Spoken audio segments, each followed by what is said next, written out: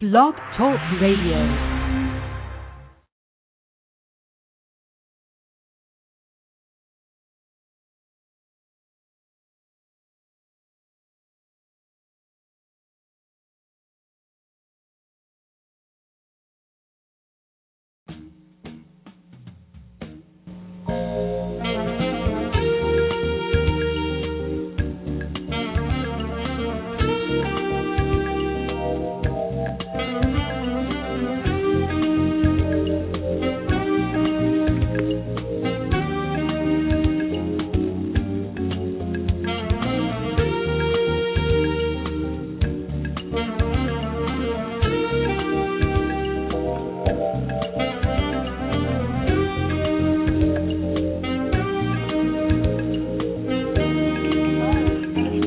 Hi, this is Leslie calling again. I'm waiting on the line. We're on a live show waiting for John to call us. Yes, he should call you any second. All right. Okay. Thanks so much.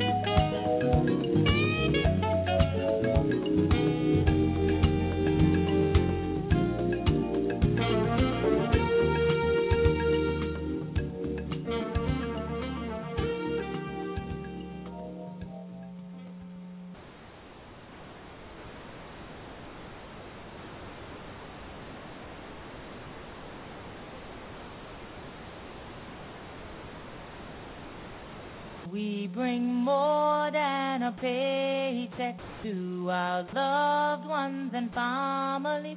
We bring more than a paycheck to our loved ones and families. We bring more than a paycheck to our loved ones and families. Hello, Blog Talk Hello. family. We have a great show tonight. We have on the line Mr. John Franklin from the National Museum of African American History and Culture. Mr. Franklin, are you on the line? I am. Great. This is exciting. I want to thank you first for coming on such a short notice. Could you introduce the audience and allow them to know who you are and why we invited you? Certainly. I am Director of Partnerships and International Programs at the Smithsonian's newest museum. We're currently under construction, the National Museum of African American History and Culture, currently under construction at the base of the Washington Monument, around the corner from the White House. We are attempting in our plans and our current programs, our current exhibitions, to explain the history and culture of African Americans in many ways, through the building that we are constructing, through exhibitions that we currently have on display and traveling the country, as well as through programs that we do. We feel that it's very important for people to understand the history of African Americans in an international context. We are familiar with the different dates of emancipation in the United States, the official dates. We celebrated this past Monday the 150th anniversary to the day of President Lincoln's decision to free the enslaved people of Washington, D.C. A book about it is called First Freed, because they are the first freed by presidential decree. Later, we have at the end of that year, January 1st, 1863, President Lincoln signs the Emancipation Proclamation. And then in some of the territories, such as Texas and Florida, they learn even later that people are free. But at the same time that these actual decrees are occurring, people are freeing themselves. And seeking freedom, purchasing the freedom of their relatives, running away to freedom. Some are emancipated at the death of their owners.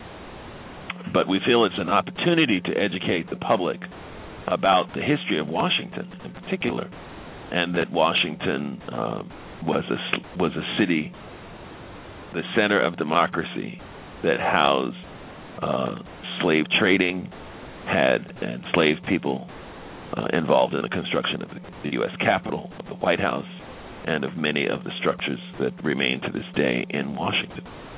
And it's kind of a hidden story. It's there. Those of us who've studied Washington know it. But Washington at times considers itself an international city and does not always recognize its deeply southern roots. I have a very interesting map that I'd love to share with you and your listeners of Washington in 1792, when it was all plantation. If you recall, our first capitals were Philadelphia and New York, and the decision was made in 1793 to build a new capital in what was southern Maryland and a tip of Virginia. And this map shows the area that is transformed into Washington, D.C. as tracts of plantations with the names like Mount Pleasant, Jamaica, Port Royal, Beals Level, Mexico. Okay, can I, before you continue, can I ask a question? And the names of the owners. There's a picture we posted on Facebook. When I say we, Leslie Gifts and the Just to Freedom.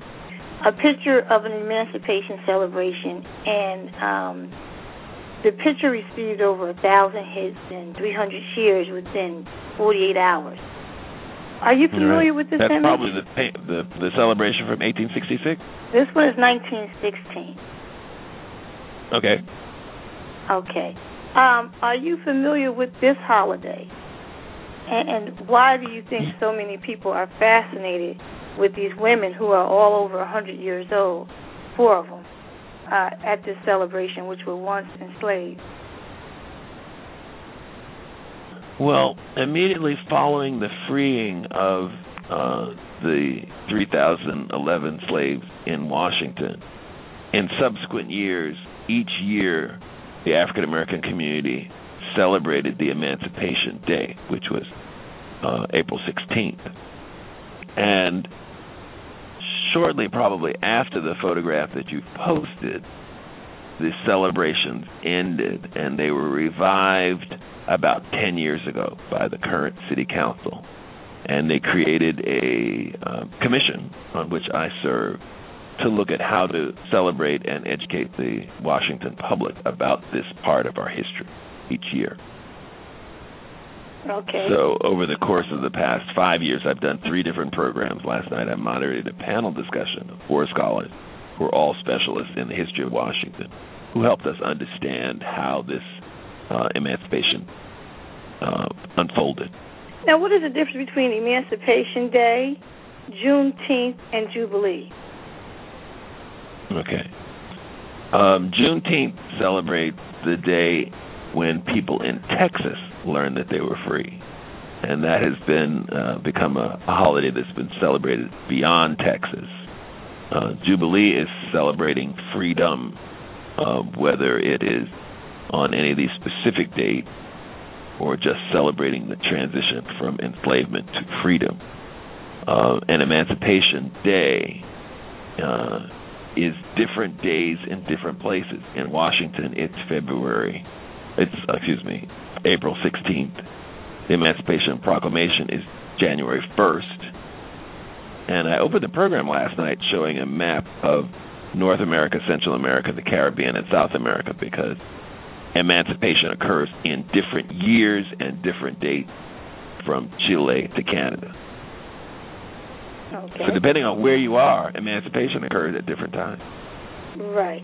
Now, I celebrated Emancipation Week in Canada 2 summers ago. Could you expound on the Emancipation celebration in Canada? Yes.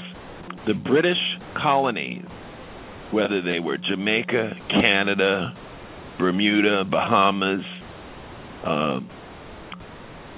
British Guyana, all celebrated August 1st, 1833. And so throughout the Commonwealth, throughout the Caribbean, in the British-speaking areas, August 1st is Emancipation Day. The French abolished slavery twice. At the time of the French Revolution in 1789, and then Napoleon is married to a sugar planter, Empress Josephine in Martinique, and he re-establishes slavery in 1802, and it is abolished a second time in 1848. The last place in this hemisphere to abolish slavery is Brazil in 1888, and just before that in Cuba in 1886. So are you important thinking for us to understand as that a director all of these countries had slavery, and they have freed their enslaved people at different times. Okay. So what would be great? What would be a ideal celebration? Do you think there should be a universal Emancipation Day, where something similar to what they do in New Orleans with the Mardi Gras, where you acknowledge all of these different celebrations around the world? I don't know if Mardi Gras is the example, but I think it's important for people to understand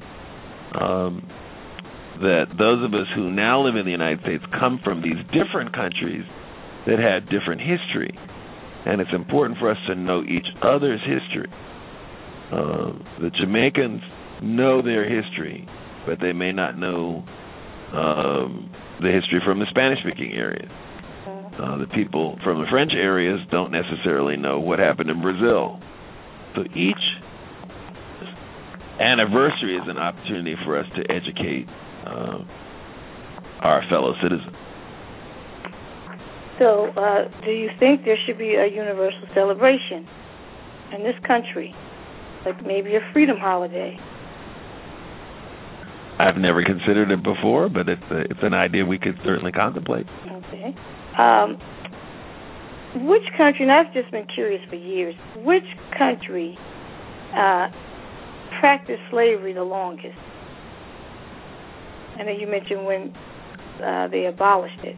But which one, because it's in my opinion, I have no facts to base it on, but it's in my opinion that America, when America was formed in 1776, was one of the last ones to have slavery and one of the first ones to end it.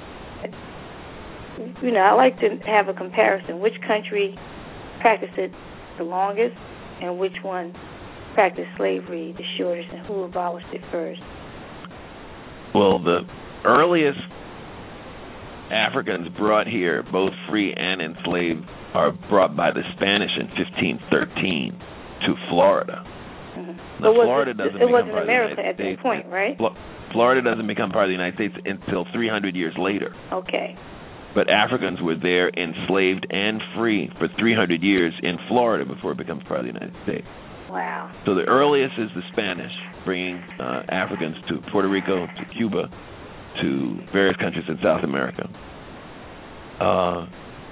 The last country in this hemisphere to abolish slavery is Brazil in 1888.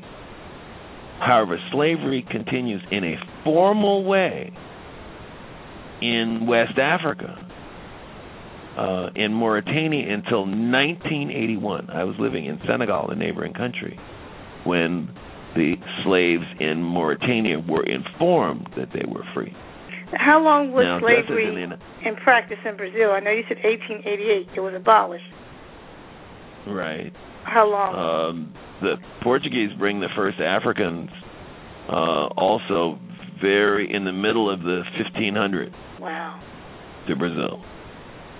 And West Africa. And go ahead. I'm sorry. Right. In West Africa, in many parts of Africa, there's a form of traditional domestic slavery that in some cases continues to this day. Young people who are given to people who may or may not be their relatives and entrusted to them, but basically they are servants to the family. They are not sent to school. When I lived in Senegal, in hindsight, I can realize that there were young women who cooked and cleaned in the household where I had lunch every day, who were originally from another country, Mali, neighboring country.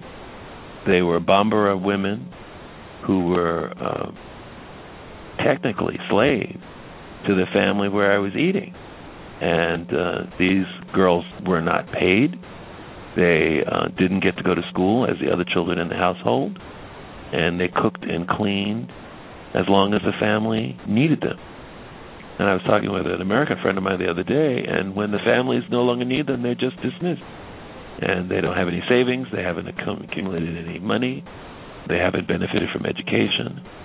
So slavery exists in many forms, not just sexual exploitation, but in exploitation of young people in many parts of the world. Can you explain or distinguish between, make a distinction between chattel slavery, indentureship, and apprenticeship? Okay. Chattel slavery, as practiced in the United States, you are born into slavery and you become a slave for many generations.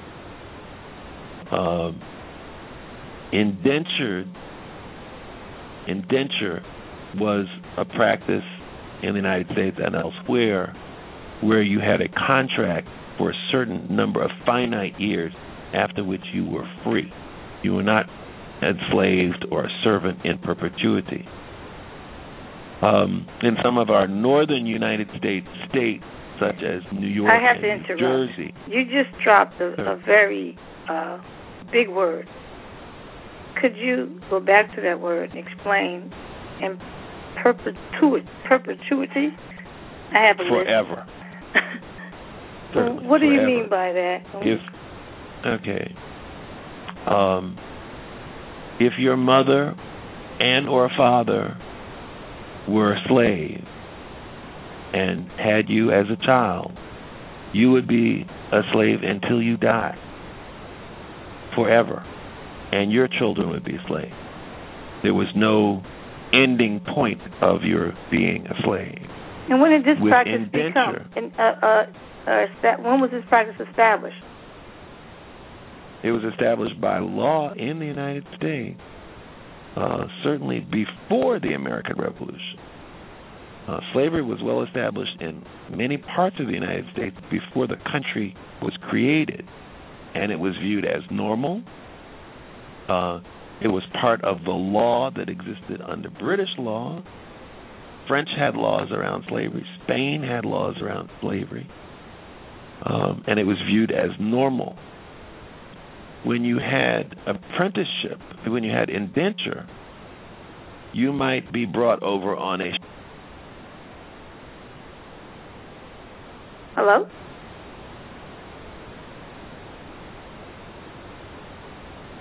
Okay, he dropped out.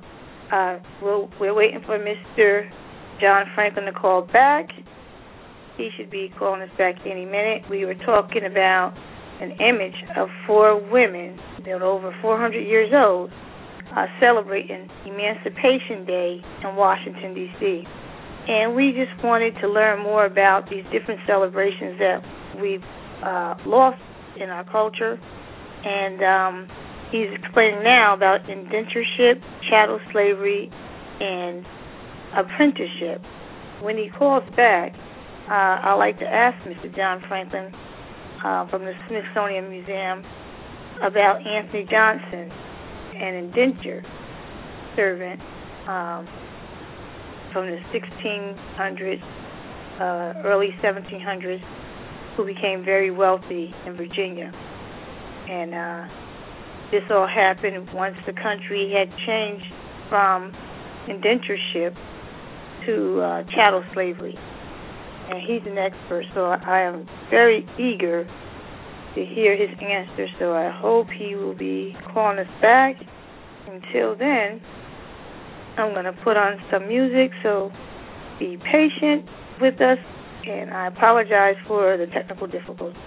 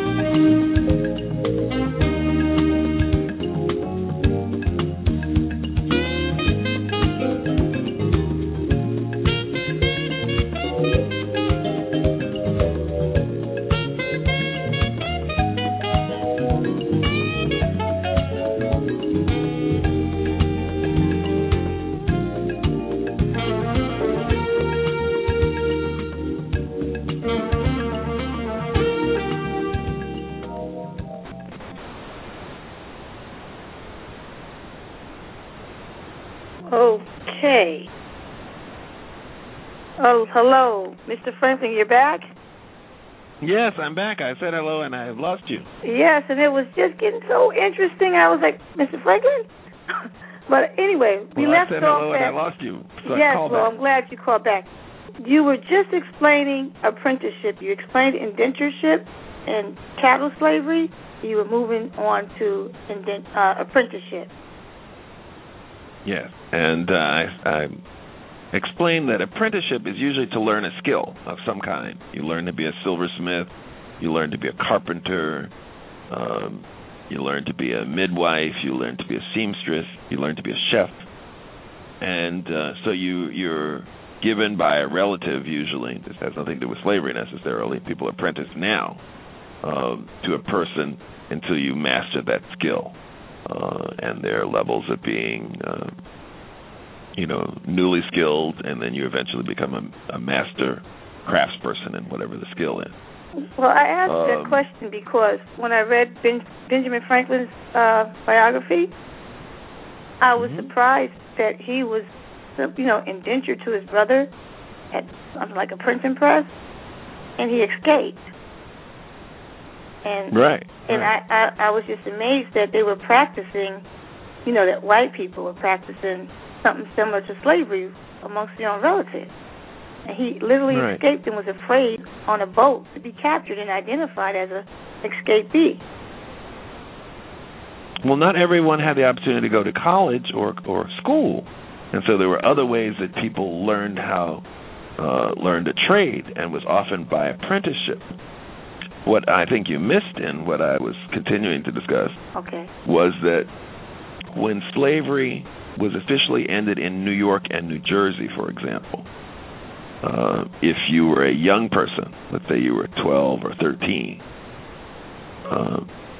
when freedom was announced in 1803, there was a period of apprenticeship for formerly enslaved young men and women until they were a certain age, or, for example, until you're 21 or until you're 30, in which you continue a status between being a slave and being free until you've satisfied whatever that time limit is. And so that's a second use of the term apprenticeship specifically related to slavery.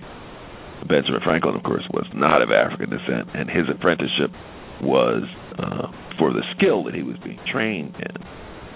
And I'm sure, as you said, he escaped. There are other people who escaped. But even today, people who want to become chefs, for example, go and apprentice with a master chef until they attain those skills. Okay. Now, I had a question about a documentary I viewed several years ago, and I just uploaded it onto my YouTube channel recently, about Anthony Johnson out of Virginia. Are you familiar with Mr. Johnson's story? I'm not. Okay. I'll just tell you a little bit, and we'll let the audience do the research. He was a black indentured servant, and he worked out his servitude, and he became a very, very wealthy landowner. And in this documentary, it explains how how the colonies went from a labor system of indentureship to chattel slavery. And it talked about the land rights and, things of that nature. But we'll continue with the different celebrations. So you had a meeting recently, and you had a slideshow you were talking about. Could you tell us more about those images that you presented last night? Yes, the images that some of my panelists brought were of the celebration in Washington, D.C. in 1866. That's the painting. That's the etching that I'm familiar with. Okay. Of people in fancy dress celebrating their freedom from 4 years previous to that particular celebration. It's an illustration from a newspaper at the time called Harper's Weekly. They also showed photographs of black troops from the Civil War. This is during the emancipation takes place during the Civil War, and an interesting part of I learned yesterday, part of Mr. Lincoln's document was to encourage Africans, if they wanted to leave the United States as free people. There was something called a colonization movement recommending that people either go to the Caribbean as free people or they go to Liberia, which was created as a place to receive formerly enslaved people. And they got on ships and went to Liberia. People from Canada had the opportunity, if they had served the British during the Revolutionary War and the War of 1812, to go to Sierra Leone, also in West Africa, as free people from Canada. And it's very interesting. I'm sorry, but what was the average amount of time or generations that of African American would have been enslaved at that time? And I'm asking that because I'm thinking if I knew what part of Africa I came from, I would want to go back home. Why, resettle somewhere that may do the same thing to me, enslave me, just like America did. Did any of these, did anyone know what was of people? Well, I read an interesting novel. I just finished it last month called The Book of Negroes, and it's by a black Canadian author. And it's a story of a woman. It's a beautifully written story of a woman who is captured in the 1700s in her village in Guinea in West Africa and walks for many weeks alongside other people who've been captured to the coast of where she's eventually put on a ship, and she survives the crossing and ends up in South Carolina. She then is taken to New York City and is in New York City when the Revolutionary War breaks out, 1770. And then she goes to Canada, and from Canada she actually makes it all the way back to Africa and tries to find her village and is unsuccessful. So it's a book called The Book of Negroes. It's very, very powerfully written book. And it reminds me of the story of Amistad, Yes. And I'll let you explain the story. Well, the Amistad is the story of a ship that was a Cuban ship, and people take over the ship and try to become free. They're unsuccessful. They eventually are taken to Connecticut, and in Connecticut they learn how to read and write English, and eventually make their way back to Sierra Leone. It's a long but very interesting story. And was that common? If an African was... Oh, no, it was not at all common. So when people fought... But there were revolts on the ship. There's some very interesting books about the actual time on the slave ship. One book is called The Slave Ship by a man named Rediker, and it looks at the three different parts of the ship trade, of the ship movement. From Europe to Africa, the ship comes with very few people on it, but many goods that will be traded for Africa. Textiles, weapons, ammunition, wine, liquor, iron, and those goods then are brought to these West African coastal towns, and with local chiefs or kings, they trade those goods for Africans, and then the Africans are placed on these ships, which are now empty of the trade goods.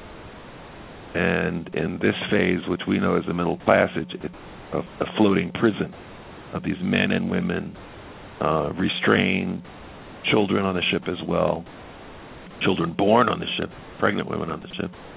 And when the ship comes to its port in the Americas, whether it's Brazil or Jamaica or New York or Washington or other places in Central and South America, the people who have survived the crossing are then sold to new owners.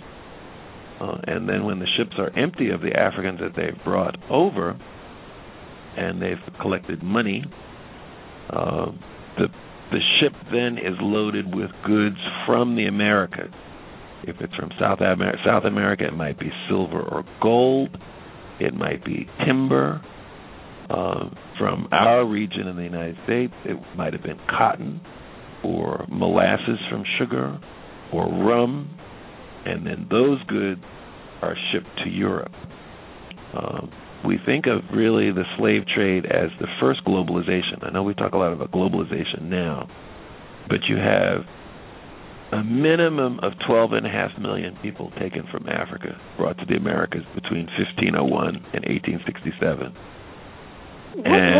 What role did the gold mine or the 1849 gold rush play in the emancipation of Africans? None to my knowledge. By the time there are African Americans who go to California, as other Americans do, to be part of the gold rush, to hopefully become rich finding gold in California. We're actually doing an exhibition on a family that came to California in search of gold. An African American family came in search of gold. They were free people. This is 1840, but they were free African Americans in California at that time. But we were the hottest commodity on the market at that time during the slave trade, of course. Right, more valuable than Africans? Well, they're valuable because they weren't being paid for their employment, so that the products that they helped create, be it sugar or tobacco, the prices weren't as high as if they had to pay for that labor. And there are many investors in Europe, both in the trade in European goods and investments in the ships, for people who wanted to become wealthy when these ships come back with money from trading the slaves, as well as goods to sell in Europe. So how did the Revolutionary War, the Industrial Revolution, affect the slave trade combined with the gold rush? Right. Well, I don't think the gold rush is part of it. The industrialization is taking various products and making them easier to produce with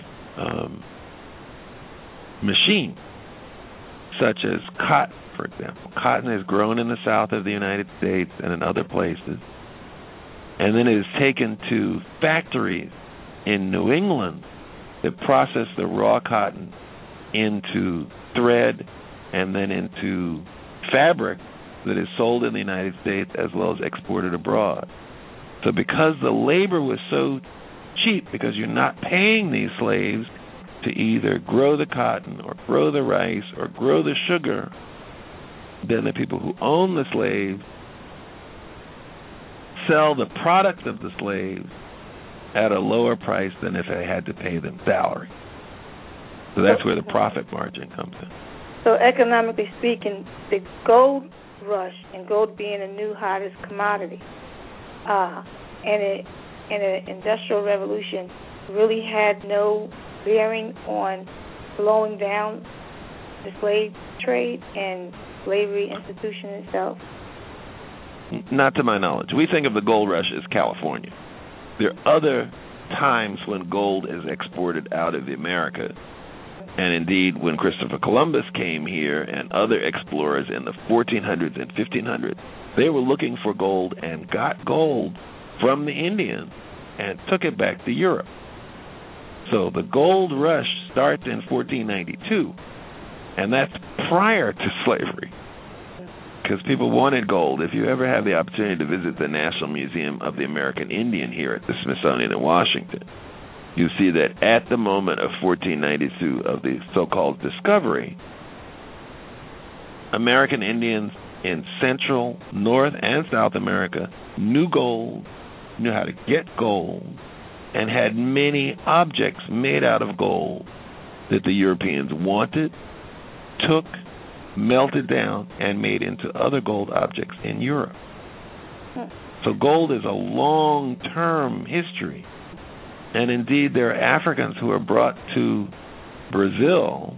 Close to 6 million Africans are brought to Brazil alone during the slave trade, many of whom have skills in mining, because there were mines in Africa, there's gold in Africa, and there were Africans brought to create and work in the mines, whether they were silver mines or gold mines in different parts of South America. And I'm glad you mentioned the skills. That was one of the reasons they kidnapped Africans, based on not just hard labor and physical labor, but because of the skills. And you talked about apprenticeship and indentureship. Cotton, for example, is a crop in West Africa that's been grown for thousands of years. People know how to grow it, spin it, weave it, dye it, and make clothing out of it. Cotton is not a European product, and so cotton was produced in Africa, taken across the Sahara Desert into Europe in the medieval ages, and then cotton is produced in the American South, for example, and then shipped to Europe to make European clothes. But the skill and knowledge of how to work with cotton, how to grow it, how to spin it, how to weave it, how to dye it, is an African skill. Similarly, while rice does grow in Asia, the first rice brought to the Americas, whether it's to Haiti or South America or Virginia or Louisiana, are Africans who have been growing rice in West Africa. The French bring people to Louisiana in the 1720s who know how to grow rice, who know how to plant it, irrigate it, harvest it, cure it, and cook it. We all have heard of gumbo, whether we live in Louisiana or not.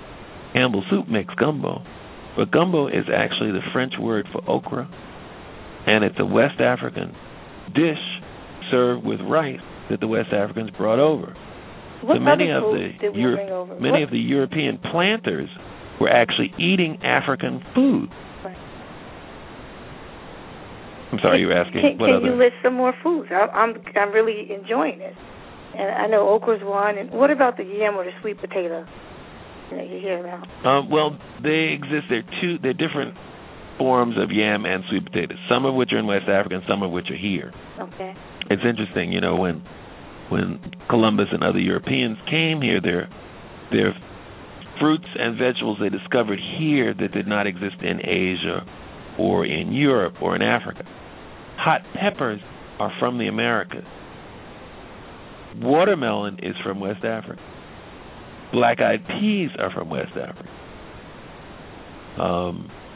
Yep. And so when people began traveling, they took hot pepper back to West Africa. They brought mangoes and oranges and other fruits from Asia to Africa and to South America.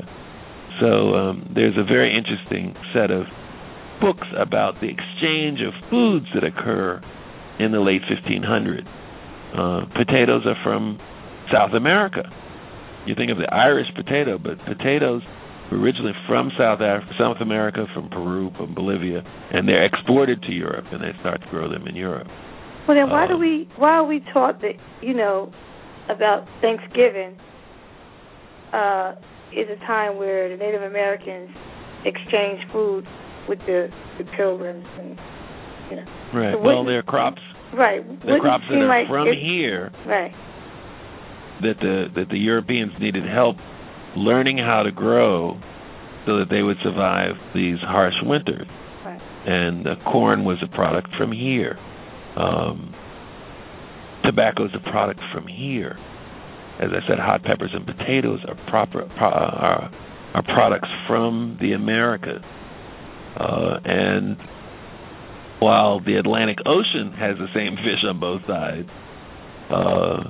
the birds here, turkeys are from here. So they've now been exported to other parts of the world, but these pilgrims are discovering turkeys. I've seen some wild up in Massachusetts. And so there's this, tradition of Thanksgiving, but now it's been transformed into all the different foods that different communities have brought after the Indians and British are celebrating the first Thanksgiving. Okay. African American families have their own twist to it. Asian families have dishes that are not part of the European, African, or North American food repertoire. Wonderful. And I know that you only promised us 15 minutes, and we're way past 15 minutes. But I have to ask you about Crispus Attucks and Benjamin Banneker, and then we can close. Crispus Attucks, this summer we'll be celebrating the 4th of July, and I'd like to know more about your sentiments about Crispus Attucks and why we as African Americans should celebrate 4th of July or merge it with Emancipation Day, if you think that's possible. And Benjamin Banneker, you started off the show by talking about Washington, D.C., and how the plans were laid out and was originally different plantations. I was watching a show about the different shapes, how the states got the shapes, and I was so disheartened when they showed the rock that Crispus Attucks used when he was surveying Washington, laying it out, Washington, D.C. Benjamin Banneker. Right? What did you say? Yeah. Okay. And it was locked up, literally locked up in a cage. 90 seconds. And I was just upset. I was like, why aren't we celebrating Crispus Attucks more and Benjamin Banneker? So if you could start off with Benjamin Banneker. Okay. Benjamin Banneker actually grew up in Maryland, and he's one of our first scientists, first American scientists, say nothing of first black scientists. And there, 60 seconds. Come in Ellicott City, there in Baltimore County, there is a park where Benjamin Banneker grew up. And he learned how to become a surveyor and how to assess land with Mr. Ellicott, from whom Ellicott City is named. And the two of them surveyed the area that already had plantations in it. I'm looking at the map right in front of me, actually. And they decided how to lay out the streets of Washington. There is very near my office a Benjamin Banneker plaque talking about his work in terms of surveying Washington and working with Pierre L'Enfant, who admired the boulevards and streets of Paris and designed Washington similar to the streets of Paris. Now, Crispus Attucks is, of course, someone we hear about as children, the first person to die in the American Revolution. And his significance is that we have an exhibition at the Museum of American History called The Price of Freedom. And people of African descent have fought in every war that has occurred in the United States. And coming all the way back to colonization and the story of D.C. emancipation, many people were opposed to leaving the United States after they were free, even if they were given money to go to the Caribbean or go to Africa, because they said, we have worked and died to be free in this country. Now that we're free and we've paid already in blood, we've fought in previous wars, we're American citizens just like anyone else who's here, we should not have to leave now that we're free. There were certain communities, certain parts of the community that were afraid that free blacks would have no control. Well, they're the same laws that control free people of all kinds. So if you break the law, you'll be, you'll be in violation of the law, and you'll serve time or fine or whatever is appropriate. But people felt that once they had fought in the War of 1812, or fought in the Revolutionary War, or fought in the Civil War for freedom, they should not be forced to leave the country because some people did not want them to remain here. So as African Americans, should we celebrate the 4th of July and Emancipation Day and Jubilee and Juneteenth all together on that one day? Or I don't know if we need to celebrate them together. They're a different time. And but are they all of the same spirit? Some are and some are not. There's a very important speech that I would encourage your listeners to read, to find. Frederick Douglass wrote a speech, an oration as it was called, What is the 4th of July to the American Slave? Because it was celebrating freedom from Britain and the British Crown, but as long as people were still enslaved in a society that respected democracy, he felt there was some hypocrisy in African Americans celebrating the 4th of July. But those days have passed. But there's a wonderful oration, and I would encourage all of your readers to look up or try to find Frederick Douglass's speech about the 4th of July, which he gave before emancipation. Now, on that note, could you tell us if and when Washington, D.C. is going to have a celebration, and tell us more about your museum and the date that it will be open and how to get in contact with you and the museum? Certainly. About 10 years ago, the city of Washington began celebrating Emancipation Day again, and people asked me to be part of planning that. And there's an annual parade, which was Monday. There are fireworks.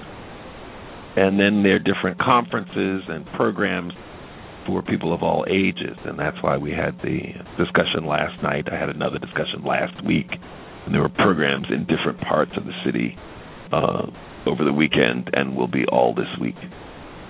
Our museum was the dream of Civil War black veterans to create first a monument and then a museum in Washington to tell of the contributions of African Americans in creating this society. That's over 150 years ago. And now we are in the process of building a building that was brought into law. It was created by the second President Bush. He appointed a commission. The commission came up with recommendations that this new museum should be built. It should be built as part of the Smithsonian. It is the 19th museum of the Smithsonian, and it's being built at the base of the Washington Monument, facing the White House. President Obama and Mrs. Obama came for our groundbreaking ceremonies on February 22nd of this year, and the leadership of the Smithsonian, the director of our museum, Lonnie Bunch, members of our board, who include Laura Bush, the former First Lady, and a number of business people. It's chaired by Dick Parsons from Time Warner and the publisher of Ebony Jet. And all of them were present. We have the challenge of raising $500 million, $250 million from Congress, and $250 million for the private sector and from individuals to build the building. And then we're in the process of designing exhibitions on the history and culture of African Americans from Africa through getting here in the Middle Passage, through the periods of slavery and freedom, the fight against segregation, and the period following Martin Luther King's assassination in 1968, right up to the inauguration of President Obama. We're looking at developing exhibitions on music, on theater and other cultural expression, on blacks in sports and in the military. We're looking at different communities of African American communities across the country at different time periods in an exhibition called The Power of Place. We're looking at the creation of African American organizations and institutions and the creation of black scientists and inventors and doctors in an exhibition called Making a Way Out of No Way. And we have all of that in the works while we're building. So we're developing exhibitions. We have a gallery in the Museum of American History, and our current exhibition there is called Slavery and Jefferson's Monticello. It is a gallery of 3,000 square feet that we've done in partnership with Monticello, where Mr. Jefferson lived. And we have a mixture of artifacts that the museum has acquired through purchase and through gifts, objects from the Museum of American History where the exhibition is housed, and artifacts and documents from Monticello, Mr. Jefferson's home. And that exhibition will be up until October 14th. We have an exhibition that comes after that called Marching to Freedom, which will mark the anniversary of the Emancipation Proclamation in 1863, as well as the March of Washington, which took place 50 years ago in 2013. So you can reach us through our website, N for National, M for Museum, AA for African American, HC for History and Culture, nmaahc.si.edu. And that's the Smithsonian website. If you can just look up Smithsonian, you can also look National Museum of African American History and Culture. You can become a member of the organization for as little as $25.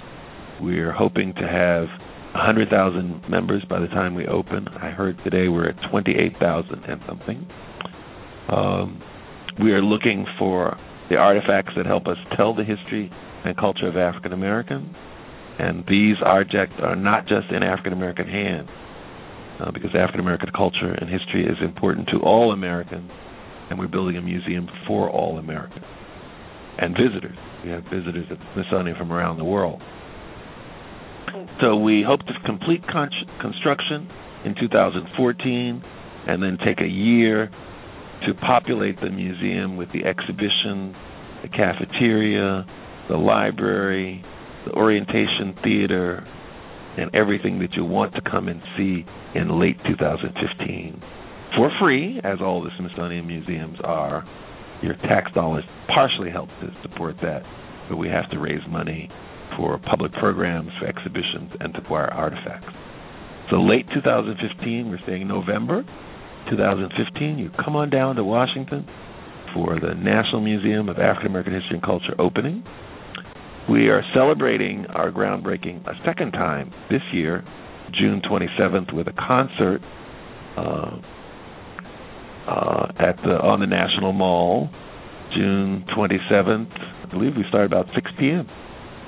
So if you're in the area, please plan on joining us. And in the interim, you can come to the National Museum of American History and go to the Greensboro sit-in lunch counter on the second floor. And right next to the lunch counter is the National Museum of African American History and Culture Gallery, where, as I said earlier, we have the exhibition Jefferson and Slavery and Jefferson's Monticello, The Paradox of Liberty.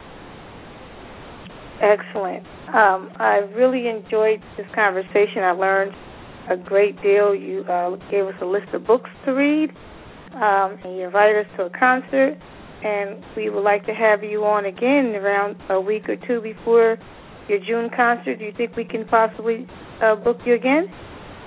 I'd love to, and there'll be more to share with you at that time. All right. Thank you, Mr. Franklin, and have a great night. You too. All right. Bye-bye. Appreciate it. Bye-bye.